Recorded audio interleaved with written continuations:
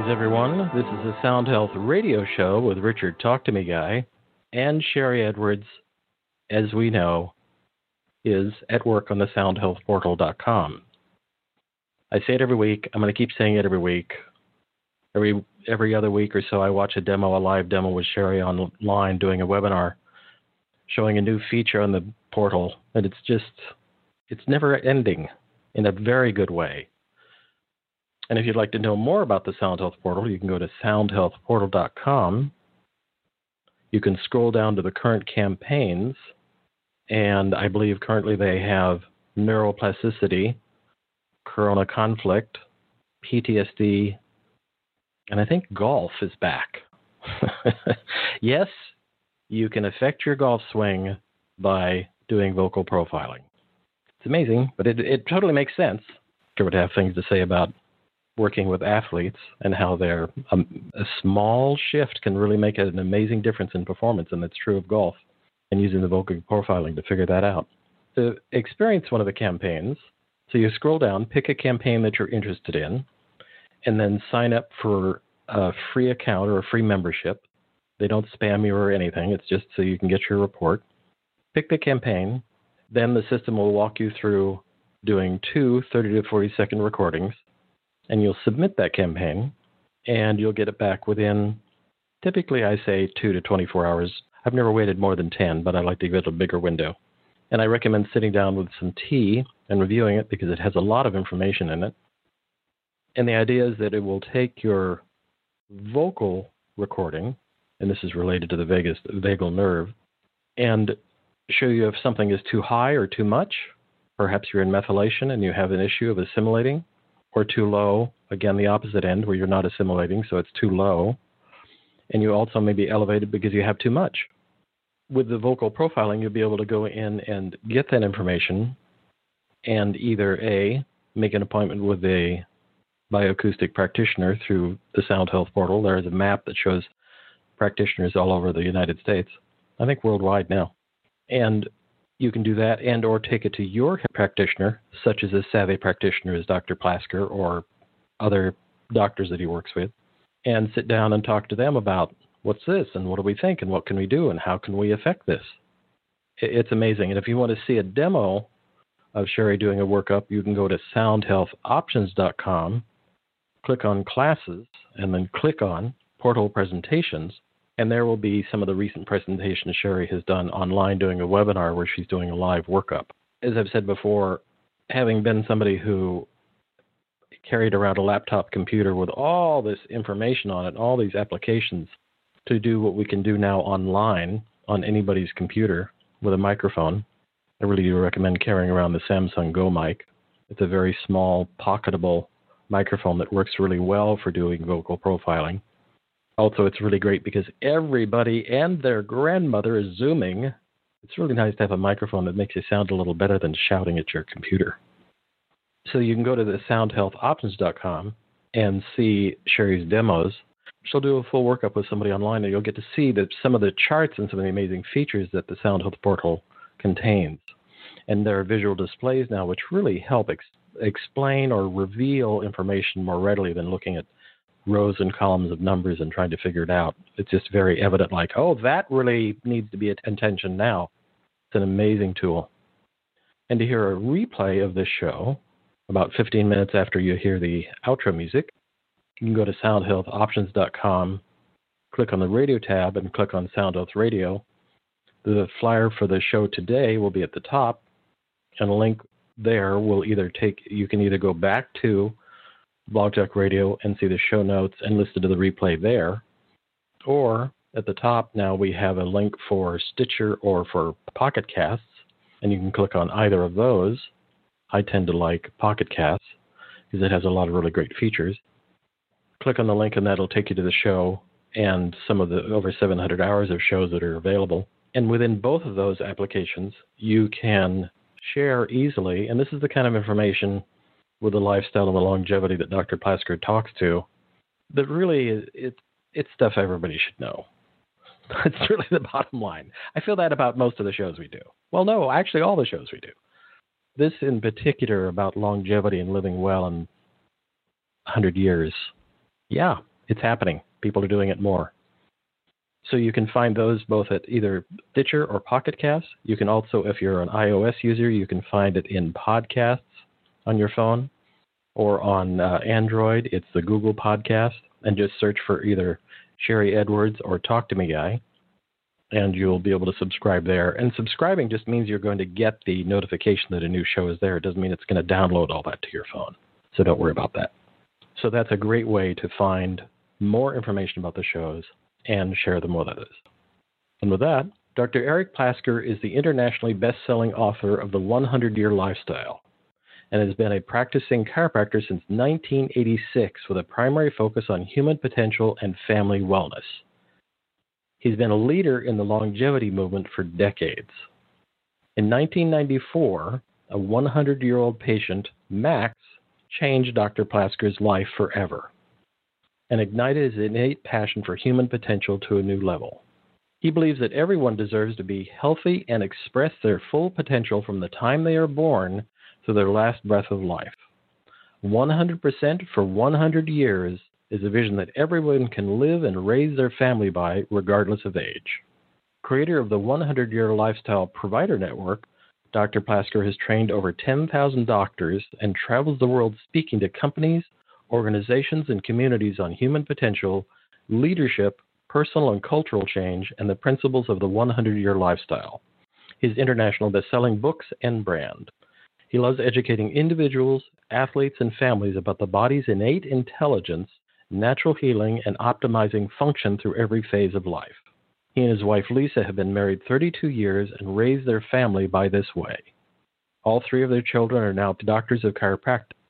Dr. Eric still practices part-time in Marietta, Georgia, with his son, Dr. Corey, and is more purposeful than ever. Dr. Plasker joins us to talk about the 100-Year Lifestyle. Welcome, Dr. Eric. Well, thank you, Richard. It's a pleasure to be with you and everybody on the line. We're going to try and contain this to an hour. I already know. Thank you. Exactly. That's exactly how I feel. I'm already thinking, oh, man, all right, we're going to have to try and control this because we have so many avenues to go down.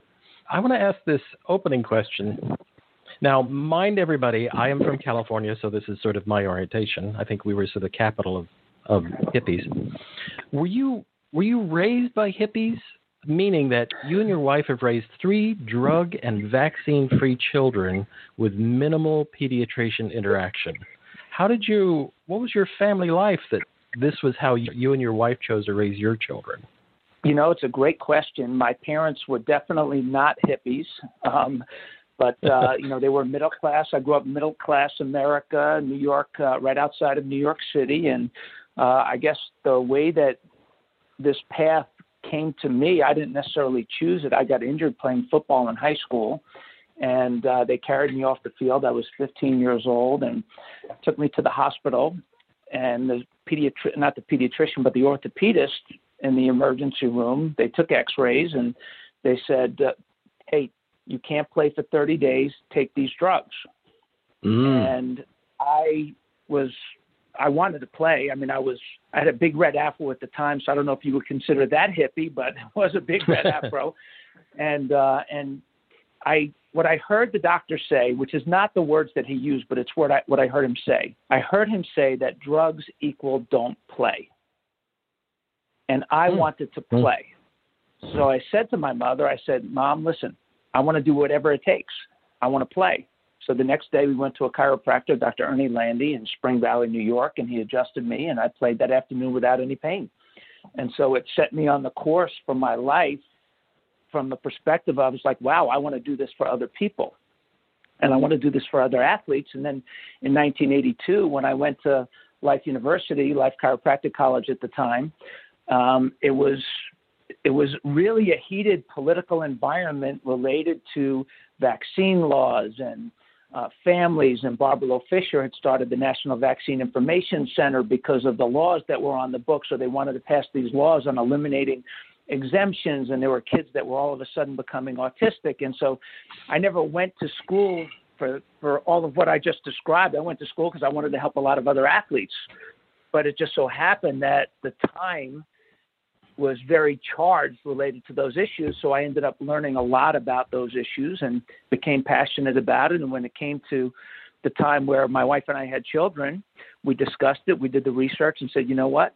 We trust the body's innate healing ability. We trust it more than the vaccines and the mercury that's in the vaccines and all the other things in the vaccines. And so we just went this route, and it just worked out really well. And now turns out with this politically charged time around all those issues, and unfortunately a lot of the damage that's been done along the way over the last 35 years because of those mandates, we made great decisions. And we've empowered lots of other families to do the same. So it's exciting. That's very exciting. You did a really great show, and I'll put this in the show notes. You did a really great show with Barbara Loe Fisher, episode number 39, on your podcast, The 100-Year Lifestyle. And you were talking around the documentary, the 1986, theact.com. Also put that in chat and show notes. Talking about I'm pausing because I have to come up with nice words.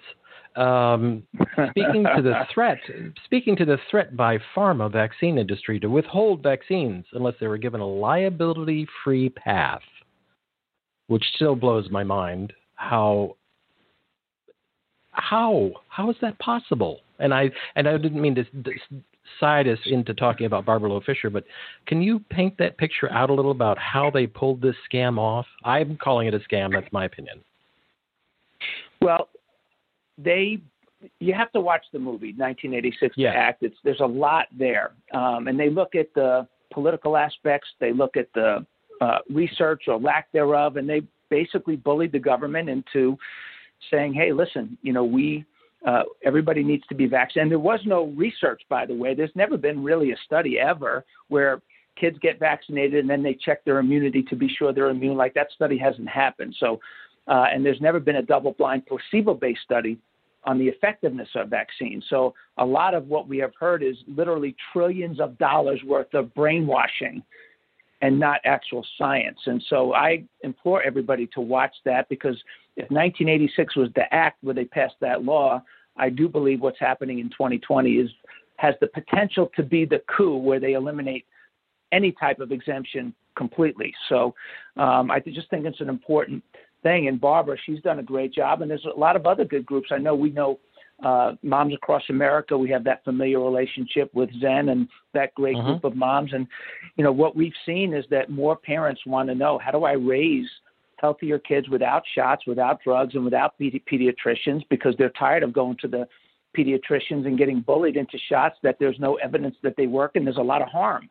And so it's just I think what's happening in the world is exciting for everything that we have stood for 35 years in practice, and everything, quite honestly, that my industry has spoken out for and against for 125 years. And we have just become, as an industry, chiropractors were named essential healthcare providers by the Department of Homeland Security. So there's so many exciting things happening, while at the same time there's so much turmoil. So if you're a warrior like you and like me, you hate what's going on, but you love the battle, because that's just what it's about. We have to fight for what the right things are.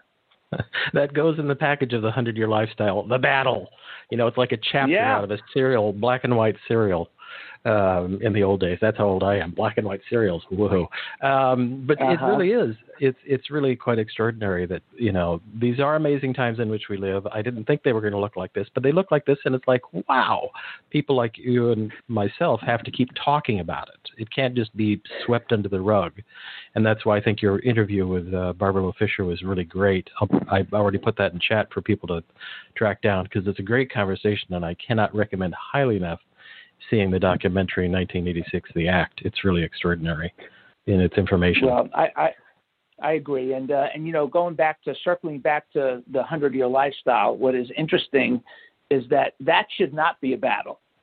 What we have learned about quality of life and longevity and human potential as it relates to longevity is, and we've learned it from this group of 100-year-old people, which is one of the world's fastest growing groups percentage-wise. Even in spite of this pandemic, there have been 100-year-old people that are healing from this virus and many other viruses.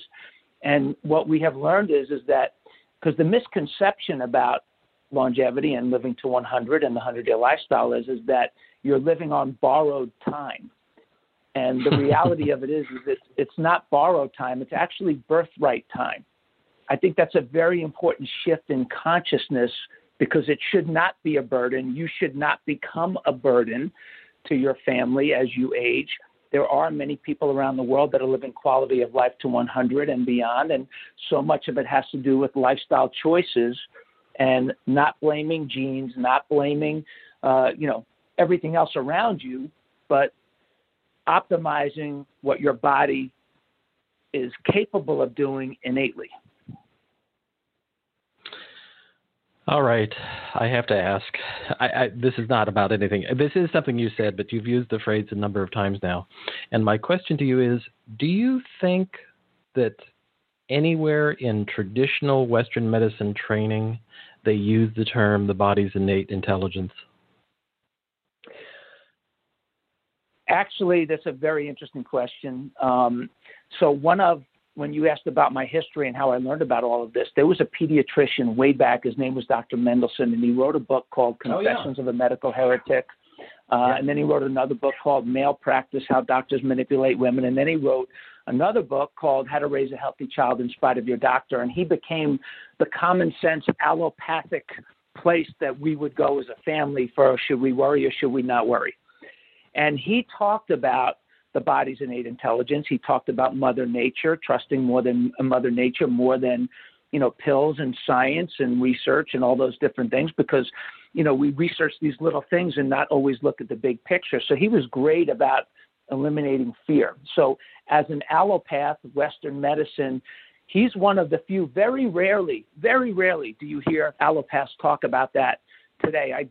I was visiting somebody in the hospital just a while back, and I remember the surgeon came out and said, I did my part, it's in God's hands. And what he was really saying there is, okay, now it's up to the body's innate intelligence, which he didn't use those words. But no, I don't think they do. They don't. They break the body down. I always say that the whole is greater than the sum of the parts. We are not just a bunch of parts. We are a whole.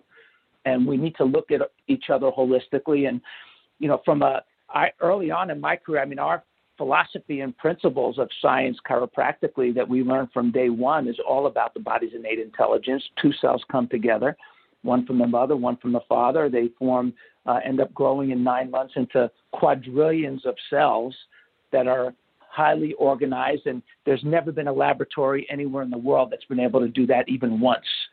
And so that innate intelligence, it doesn't abandon us once we're born. It stays with us and it runs our body so we can go off and do other things like have an interview on a podcast. Meanwhile, my stomach is digesting. It's amazing. It's exactly. An actual. It's amazing. Western medicine seems to have lost the idea of system. We're not just a pile of bones and a bag of water sitting on a counter next to each other. We're actually a system. We work all together. My lips are moving while my stomach is gurgling. It's an amazing idea. Yeah, and you brought up a word in your intro that I heard, which is it's a very big word and a very important word. You used the word neuroplasticity. And we interviewed a woman. If you go to 100yearlifestyle.com, there is an interview that we did. It's one of our podcasts with a neuroscientist, a PhD in neuroscience. Her name is Stephanie Sullivan. She's the head of research at Life University. And it's an entire podcast on neuroplasticity. And if you want to, it's so good. People wanted a transcript of it, so we turned it into an ebook, and we'll give you that free ebook if you go to 100yearlifestyle.com and just hang out for any length of time. It'll pop up and ask you if you want it. We'll also give you a copy of the 100-Year Lifestyle second edition in an ebook format as well. But why this is so important and relevant to our conversation, Richard, is that when I was younger in practice, just getting into practice, and when my first child was born, and you may not know this story, but Jacob was born. I was about 27 at the time. Lisa was 29. And so he was born perfectly healthy, and then one day at 10 months old, he was playing on the bed, happy-go-lucky, tripped over the covers, fell, landed on his head, became injured, and became paralyzed.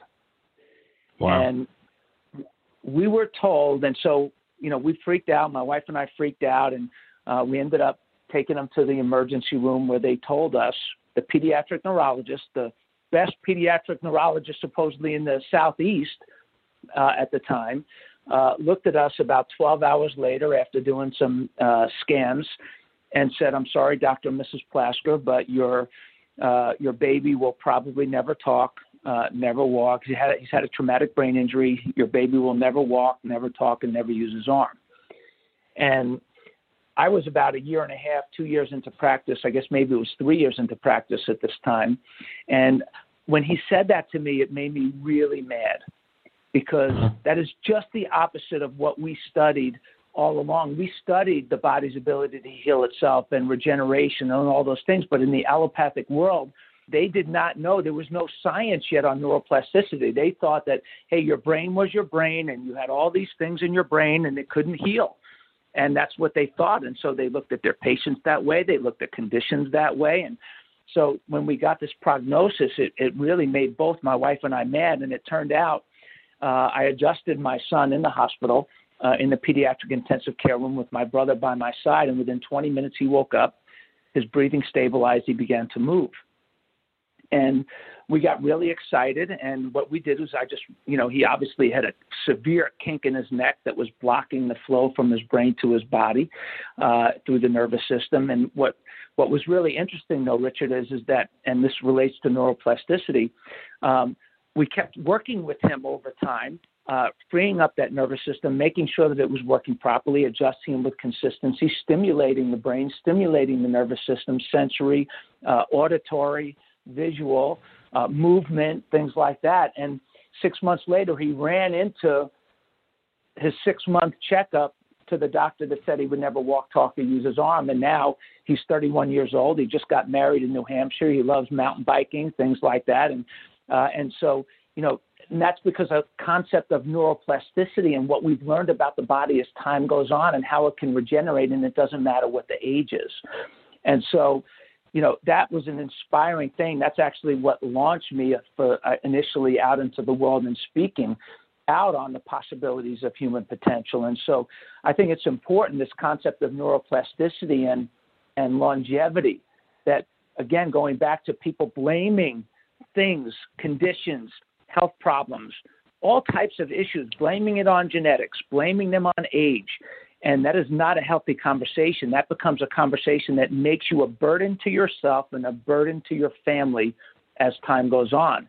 But when you understand the 100-year lifestyle, you understand that this is not borrowed time, but this is birthright time. Then you start to make different choices and your life moves in a completely different, more exciting direction regardless of your age. Well, and this could be a whole show unto itself, just talking about neuroplasticity. I just think it's a shocking idea that they think, air quotes, everybody get to fill in the blank there however you'd like, they think that the brain is just another static thing. They don't think of it as a system. They don't think of it as having repathing. Jill Pulte Taylor, I think that's correct, she's some kind of surgeon who watched herself have a stroke while she was trying to call somebody on the phone. And she has a TED Talk. And she talked about the process of watching it happen, because she was, I think she's a neurologist. And she watched it happen, and she watched the paralysis kick in, where she couldn't finish dialing the number, or she did dial the number, and then as she was trying to talk, in her mind, she could have the words, but it came out as gibberish. And eventually she came completely back from that event because of exactly what you're talking about, neuroplasticity. I don't know if she went and saw a good chiropractor. That would have been really great. But she did come back from it. And it's an amazing thing to see that story of how the brain can be retrained or repathed or re-somethinged.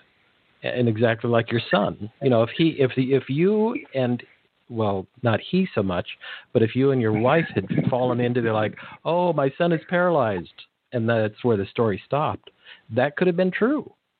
But you chose a different path, and you helped him with that path as well.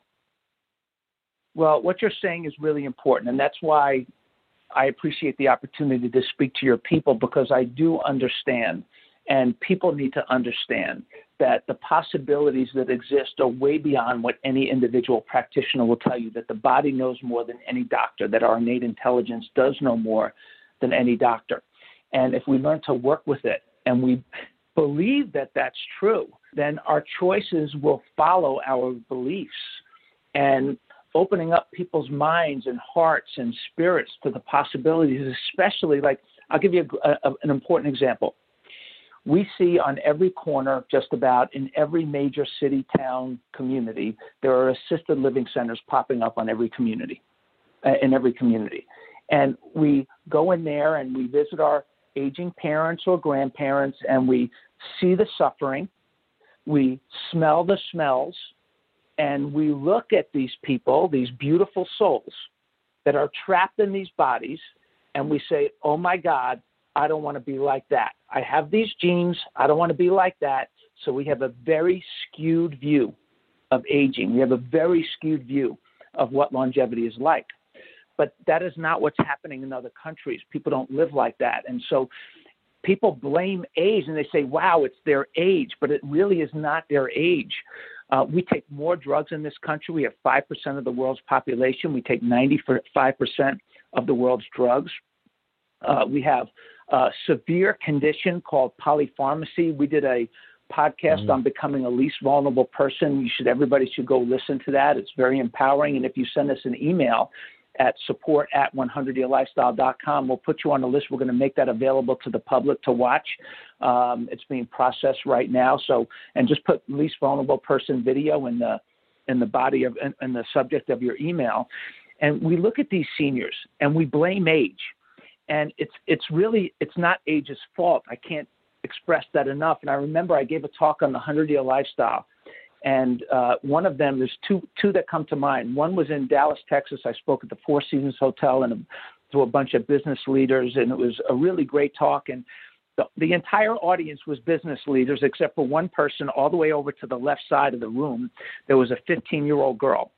And she listened to the whole talk, and she came up to me afterwards, Richard, and she looked up at me. She was a little girl, and she was waiting for me to stop talking to this gentleman in front of me, because after my talk, there was a line. I was giving hugs to everybody, et cetera.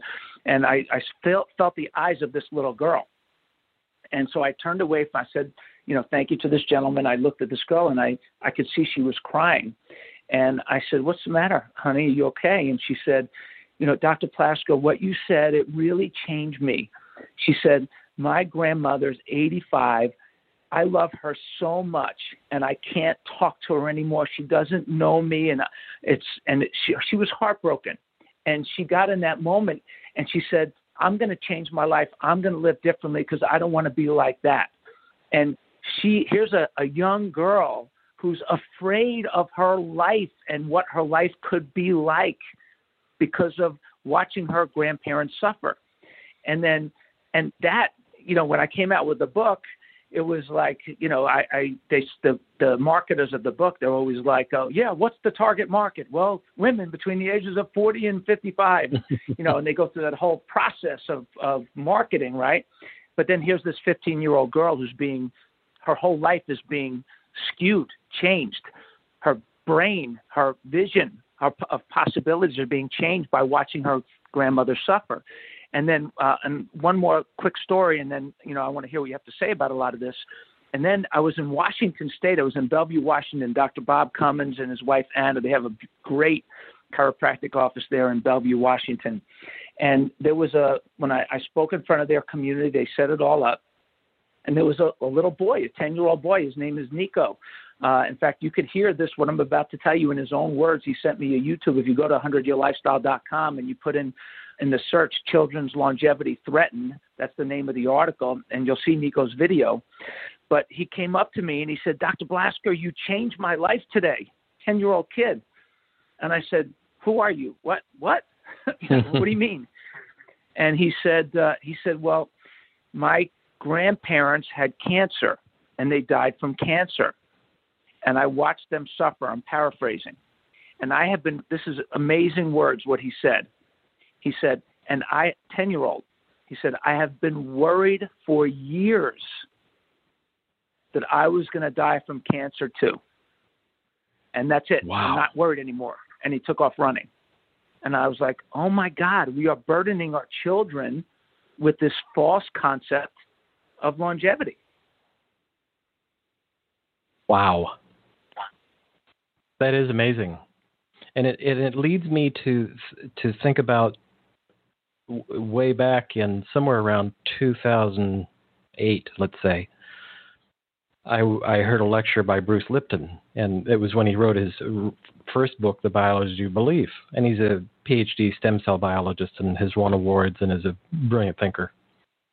And he was talking about, it was a small group, only about 150 people, and he was standing at the podium with PVC pipe, trying to demo how RNA and DNA and the interaction, and he was really like waving these things around, and it seemed like a funny demo. But he talked about our cells are listening. Now, these are my words, not how he said it, but really what he was saying was our cells have receptor sites on them that are not unlike antennas. And he was really beginning to blow out the thinking of, when he said our cells were listening, it's not just to hormones. They're set up to receive hormones and all sorts of things. But he was really looking at the big picture of they really are receptor sites, like antennas.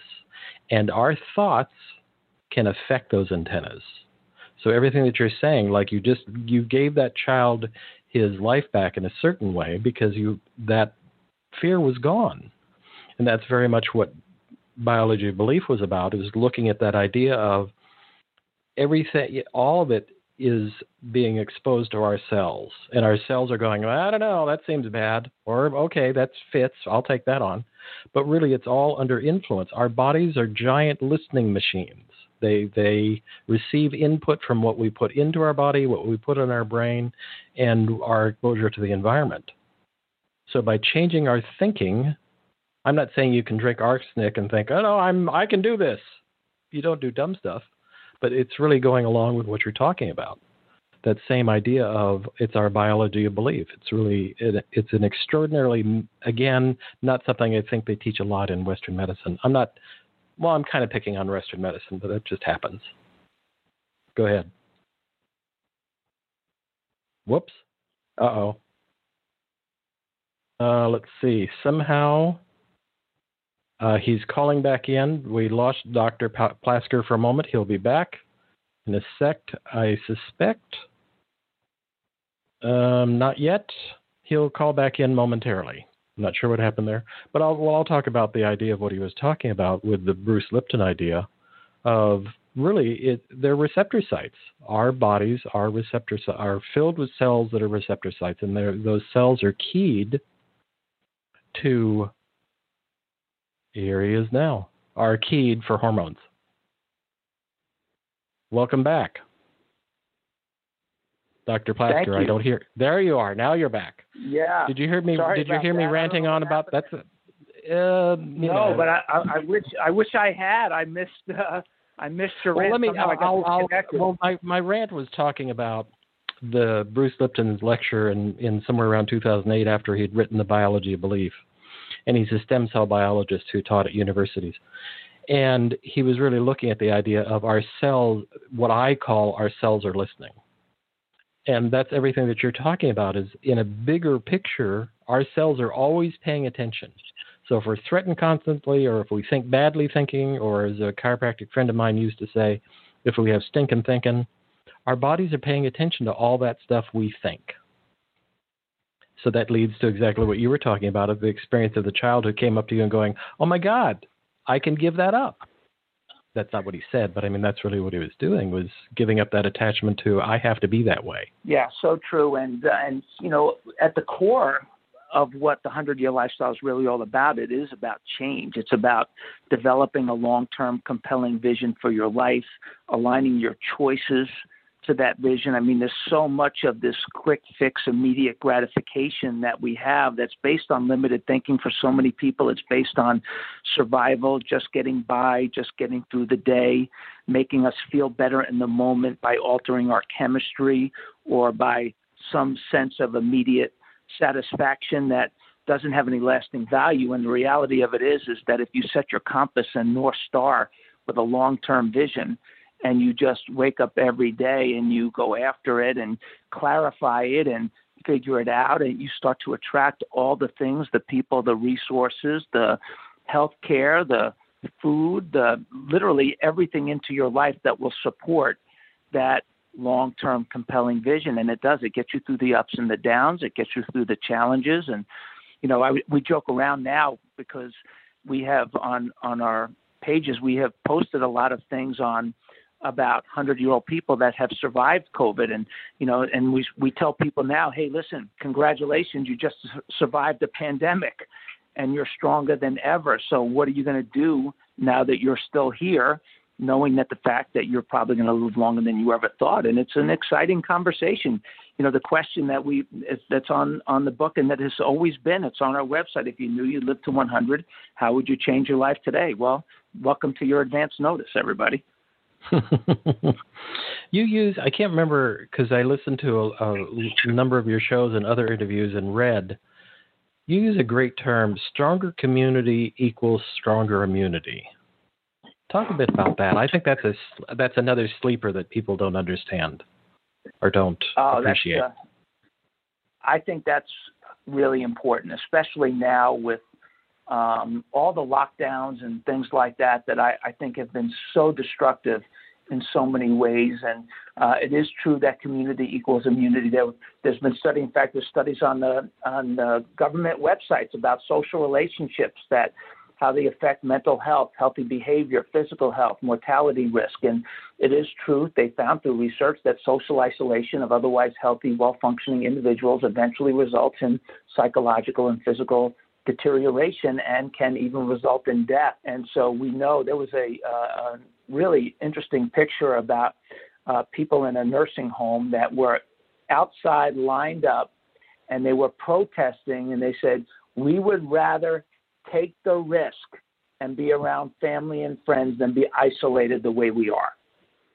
And the social aspect of quality of life and relationships is really important. So, community does equal immunity, no question about it. And, I also love the expression, if you're going to talk about expressions, I love the expression that hugs kill bugs because we do know that that people that are being hugged, physical touch, that it does have an immune benefit. There's new research from Carnegie Mellon that came about how, in fact, I'm looking it up right now. I think I have it right here. The researchers exposed the participants to common cold viruses and monitored them to assess the signs of infection, and they found that both perceived social support and more frequent hugs reduced the risk of infection associated with experiencing, as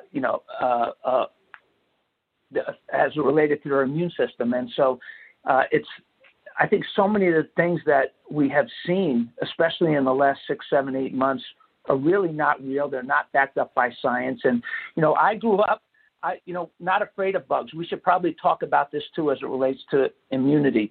Bugs, bacteria, all of these things, there are different theories about people get sick and infections. And, a long time ago, there were 2 people on the planet, Adam and Eve, right?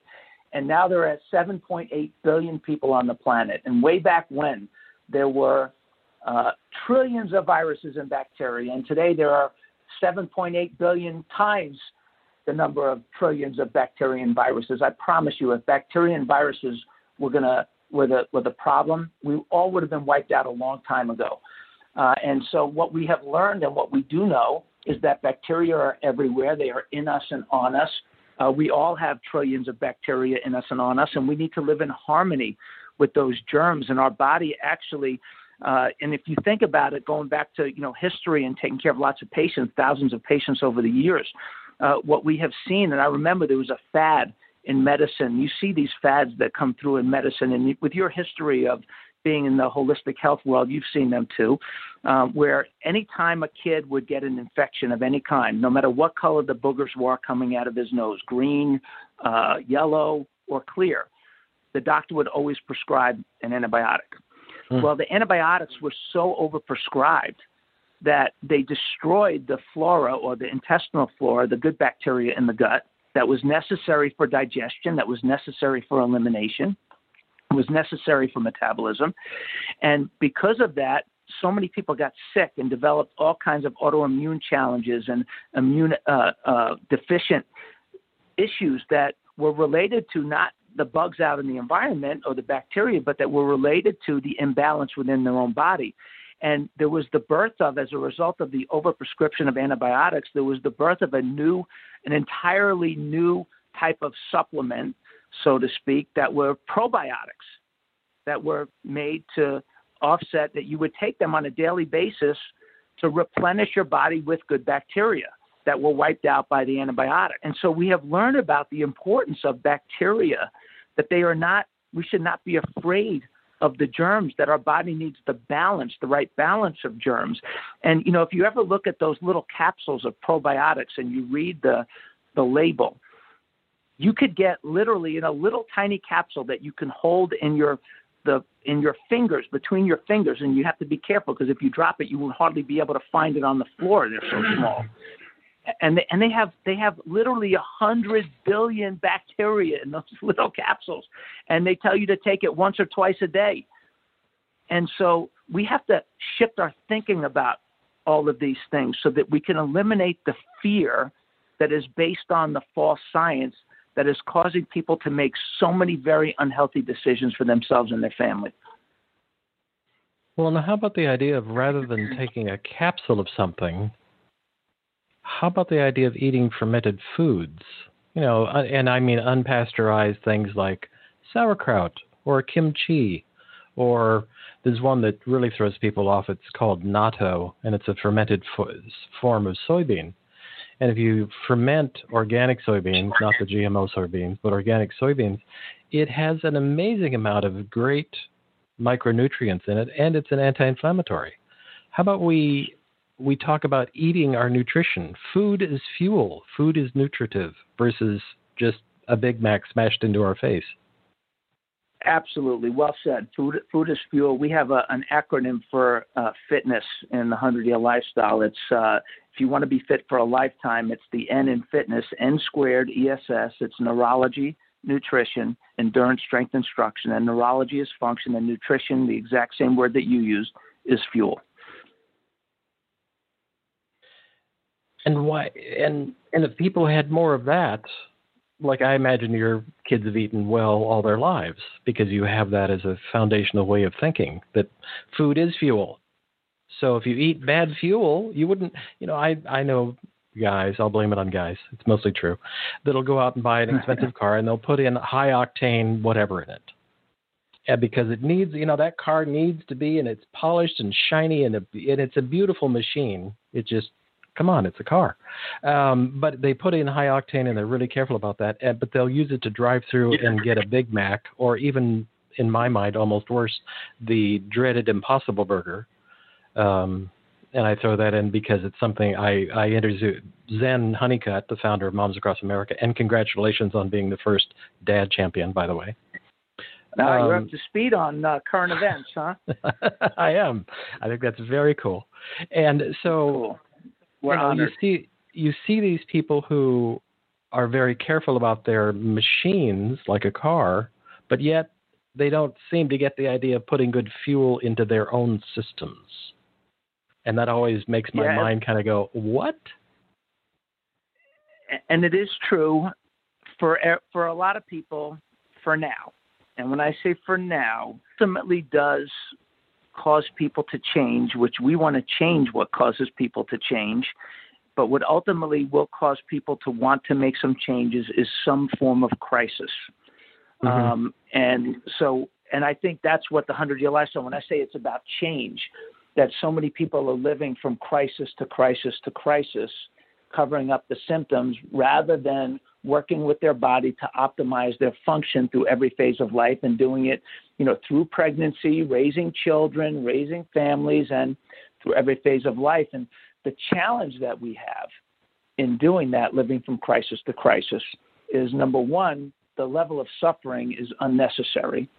Number two, it's extremely expensive. People say that, healthcare is so expensive. Healthcare is not expensive. Sick care is expensive. Healthcare is almost completely, you can get 50 years of chiropractic care from a lifestyle care wellness basis and spend, what 1/100th of what you would spend to try to get your health back if you had a crisis and you live, a much better quality of life. And so people they live from crisis to crisis to crisis. And people say, I don't know if I could afford to do all these healthy things. And there's really only one thing you cannot afford in this country, and you cannot afford to get sick. That's what you cannot afford to do. And so, instead of waiting for a crisis, we have a lifestyle care continuum. We try to take people from crisis care through this critical transition to lifestyle care. And what we say in this analogy, and I think it's valuable, is that crisis care is based on need. You need it because you're suffering. Lifestyle care is based on want, how you want to live. And going from need to want is a big shift for people, I think, because it changes them. There are some people maybe say they have a hard time making that shift and saying what they want and whether they think they're worthy or not worthy, whatever the reason is for that individual person. But when you make that shift and you open up a whole new world of possibility, and you attract a whole new set of relationships and resources that, maybe like this one today that will support you, because a lot of times you're afraid to make the shift. People are afraid to make that kind of a shift because they don't have all the answers. But when you make the commitment to that shift and that commitment to change, the answers start to reveal themselves. I call it the magnet principle. It's life-changing principle number 1 that in the 100-Year Lifestyle, where change is easy, thinking about change is hard. That when you make that shift, instead of the magnets, how they repel each other when you have like poles facing each other, you flip the magnets and now they attract.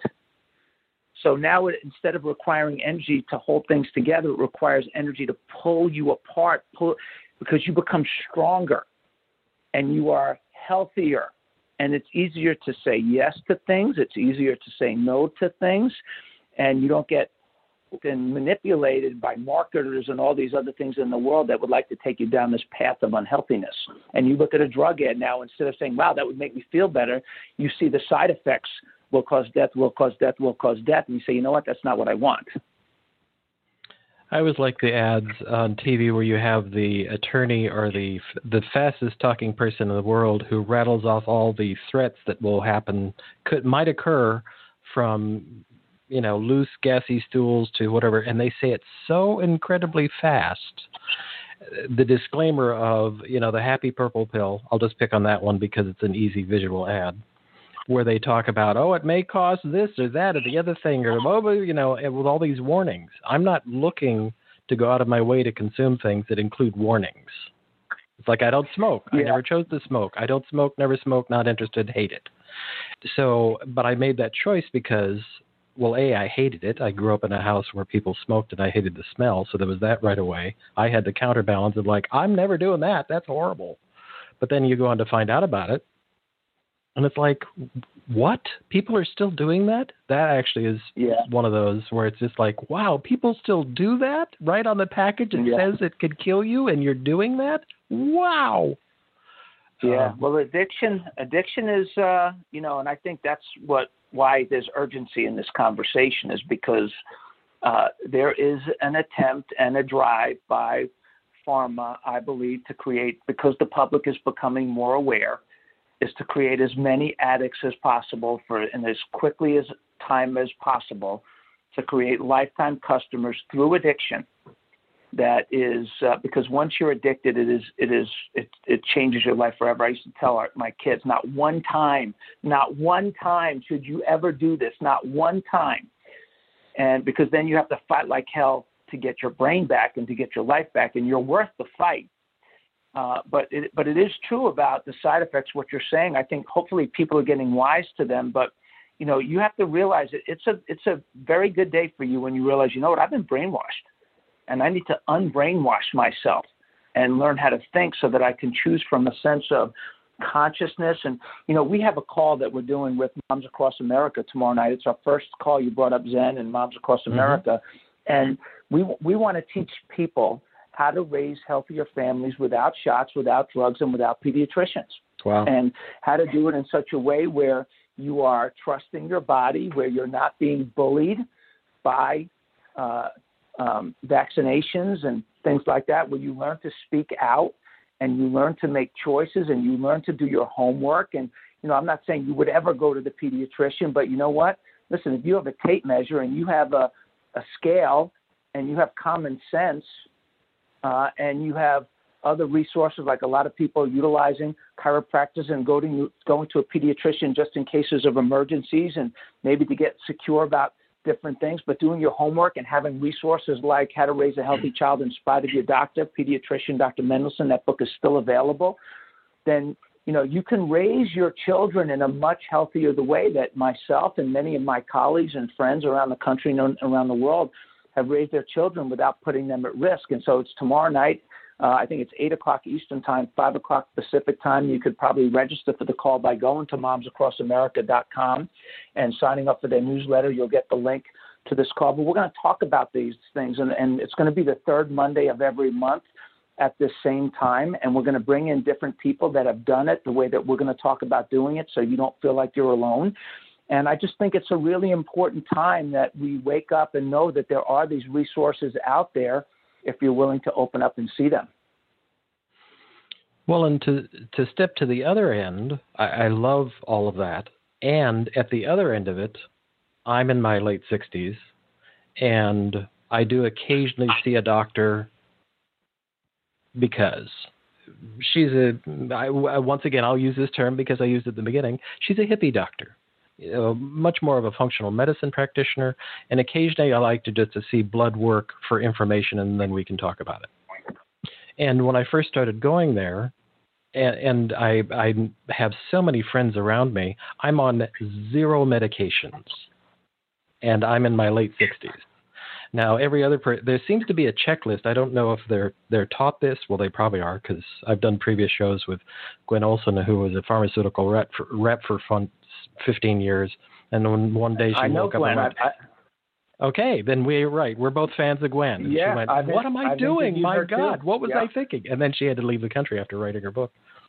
And so I have so many people around me that I know that think they're living well because their doctor has them on. They seem to walk in at a particular age. There seems like there's a check sheet of they see how old you are, and they're like, are you taking this? Are you taking that? And they're confused that you're not. Like everybody's supposed to be on statins. Everybody might have to be on a diuretic. Everybody might have to be on some kind of, some other weird thing. And I'm on none of that. And I know a lot of people who think that because they go to their doctor and because they take those drugs and because they play tennis 3 days a week, they're all set. So I love that you're setting up children now to have the idea in their brain of, no, I'm going to be physically healthy because we eat well and we enjoy life. Go ahead. Yeah, it's so true. And, I'm looking at a study now that this is a crazy number, that Americans filled a record 5.8 billion prescriptions in 2018. That's 17.6 prescriptions per person. Now, congratulations to you, right? You don't take any. I don't take any. My wife hasn't taken any. My kids haven't taken any. And so that means that our 17.6 prescriptions per person per year now means that everybody else is taking 19.6 prescriptions per person per year. I'm just making up the number, obviously. But you're right about that, and it's and I'm so excited that you're living that way, because we need to get the world to have confidence in that kind of life. I had a 30 some odd years ago, 32 years ago, I had a medical doctor come to my office to do my exam for my life insurance policy. We were having our first child. My wife says, get a life insurance policy. I said, okay. So this guy comes in, and I'm not a regular visitor to a medical doctor. I don't have a medical history. I don't take any medication. I keep myself well adjusted. I get checked on a regular basis. I eat healthy foods. And, they say, but Dr. Plasker, you have heart disease runs in your family. Your dad had a heart attack at 49. Well, no, that's not genetic. That's because he smoked all the time and he was overweight and he had a lot of stress. It had nothing to do with his genetics. And so I just don't buy into that. And there's not truth to that. And I think that's another thing that we could spend a whole nother show on, genetics versus lifestyle. But here's my point as it relates to this story. At the time when he did this testing on me, he was a medical doctor, probably 15 years older than I was. He was in his mid to late 30s, early 40s. And so he did this test, and he was very snobbish to me, Richard. He was looking down on me like, here I am. It's this is 1988, and he's like, you little punk ass chiropractor, and I'm this big shot medical guy, right? Wow. So, and it was really bad attitude. So here's a funny story. You ready? 30 years later, just about a year and a half ago, I'm getting a new life insurance policy, and guess who comes to do the exam? Wow. Same guy. Wow. Same guy, Dr. Bob, right? 30 years later. And I was like, whoa, Bob, you're still doing this. And so now Dr. Bob is about 40, 50 pounds overweight. He's in his early 70s. He does not look healthy at all. Nice guy, much nicer the second time than he was the first time. So he checks my blood pressure, and, it's 108 over 60, 66, something like that. My pulse is 56, and I pee in a cup, and he takes my blood, and he goes through the history, Richard, and it was really funny how it played out. He says, so Dr. Plasker, so are you on any medication? No. Are you, any hospitalizations? No. Are you on antidepressants? No. Blood pressure? No. Cholesterol drugs? No. And he goes down this list, and he reviews it multiple times. So then he was doing it like within the last 5 years. Then he stretches it out to 10 years. Then he stretches it out to 20 years. Finally, he got so frustrated. He took, and he remembered me the way that I remembered him. He took his clipboard. He slammed it on the table, on my desk, in my office. And he said, you know what, Dr. Plasker, I got to be honest with you. When I first met you, I thought you were an effing lunatic. And he cursed loud. Yeah. And he said, I thought you were an effing lunatic. He said, but do you know how many people that I see today that are your age that are on zero medication, zero hospitalizations, and he goes down this whole list? I said, I don't know how many, 50%? He said, zero. Zero. And I was like, something's wrong. But then I asked him, I said, so Bob, I said, why don't you recommend that these people not take drugs as the first thing? Why don't you recommend these things that you and I are talking about now, all of a sudden that we're having this conversation? He said, Eric, you don't understand. These drugs are being advertised on television. Patients come to see me. They ask for these drugs. They ask for these surgical procedures. And if I don't give it to them, they leave and go somewhere else to another doctor. He said, I can't be a doctor anymore. And I think what I just said is the essence of the problem. So the public is being brainwashed. We talked about this in the middle of this call, is that we have to unbrainwash ourselves. We have to wake up to new realities and new possibilities. Because if you go in and you're your own doctor and you're buying what pharma is telling you to buy, it's no wonder we have the sickest country in the world and a country filled with drug addicts. And it's time we need to take a stand. We need to take a stand. We need to make sure that we're speaking out. We need to look for these alternatives. I could tell you, my profession, chiropractors are booming. Our 100-year lifestyle network of chiropractors, and they all do different styles and things like that, but they do share this common vision to help you become healthier, as healthy as you could possibly be, functioning at your highest level for a lifetime, going from crisis care to lifestyle care so that you could live your best life, be a burden to your family. And so people like you that are examples of this life, living healthier and drug-free in your late 60s, I think is what you said. I mean, you're an example, I think, of what is possible if people would just open up. So I'm so excited that we got to meet and share this conversation. Well, and I already can see we're going to have another show because we've run out of time. and you're right. We could just do a whole show about genetics versus lifestyle, but we're not going to start now because that will be a whole nother hour. There you go. But I knew it was going to be a great conversation.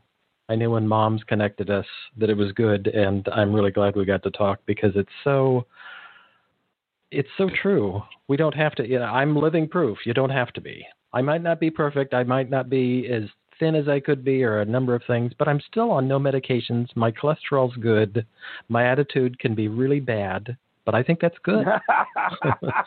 So there's that.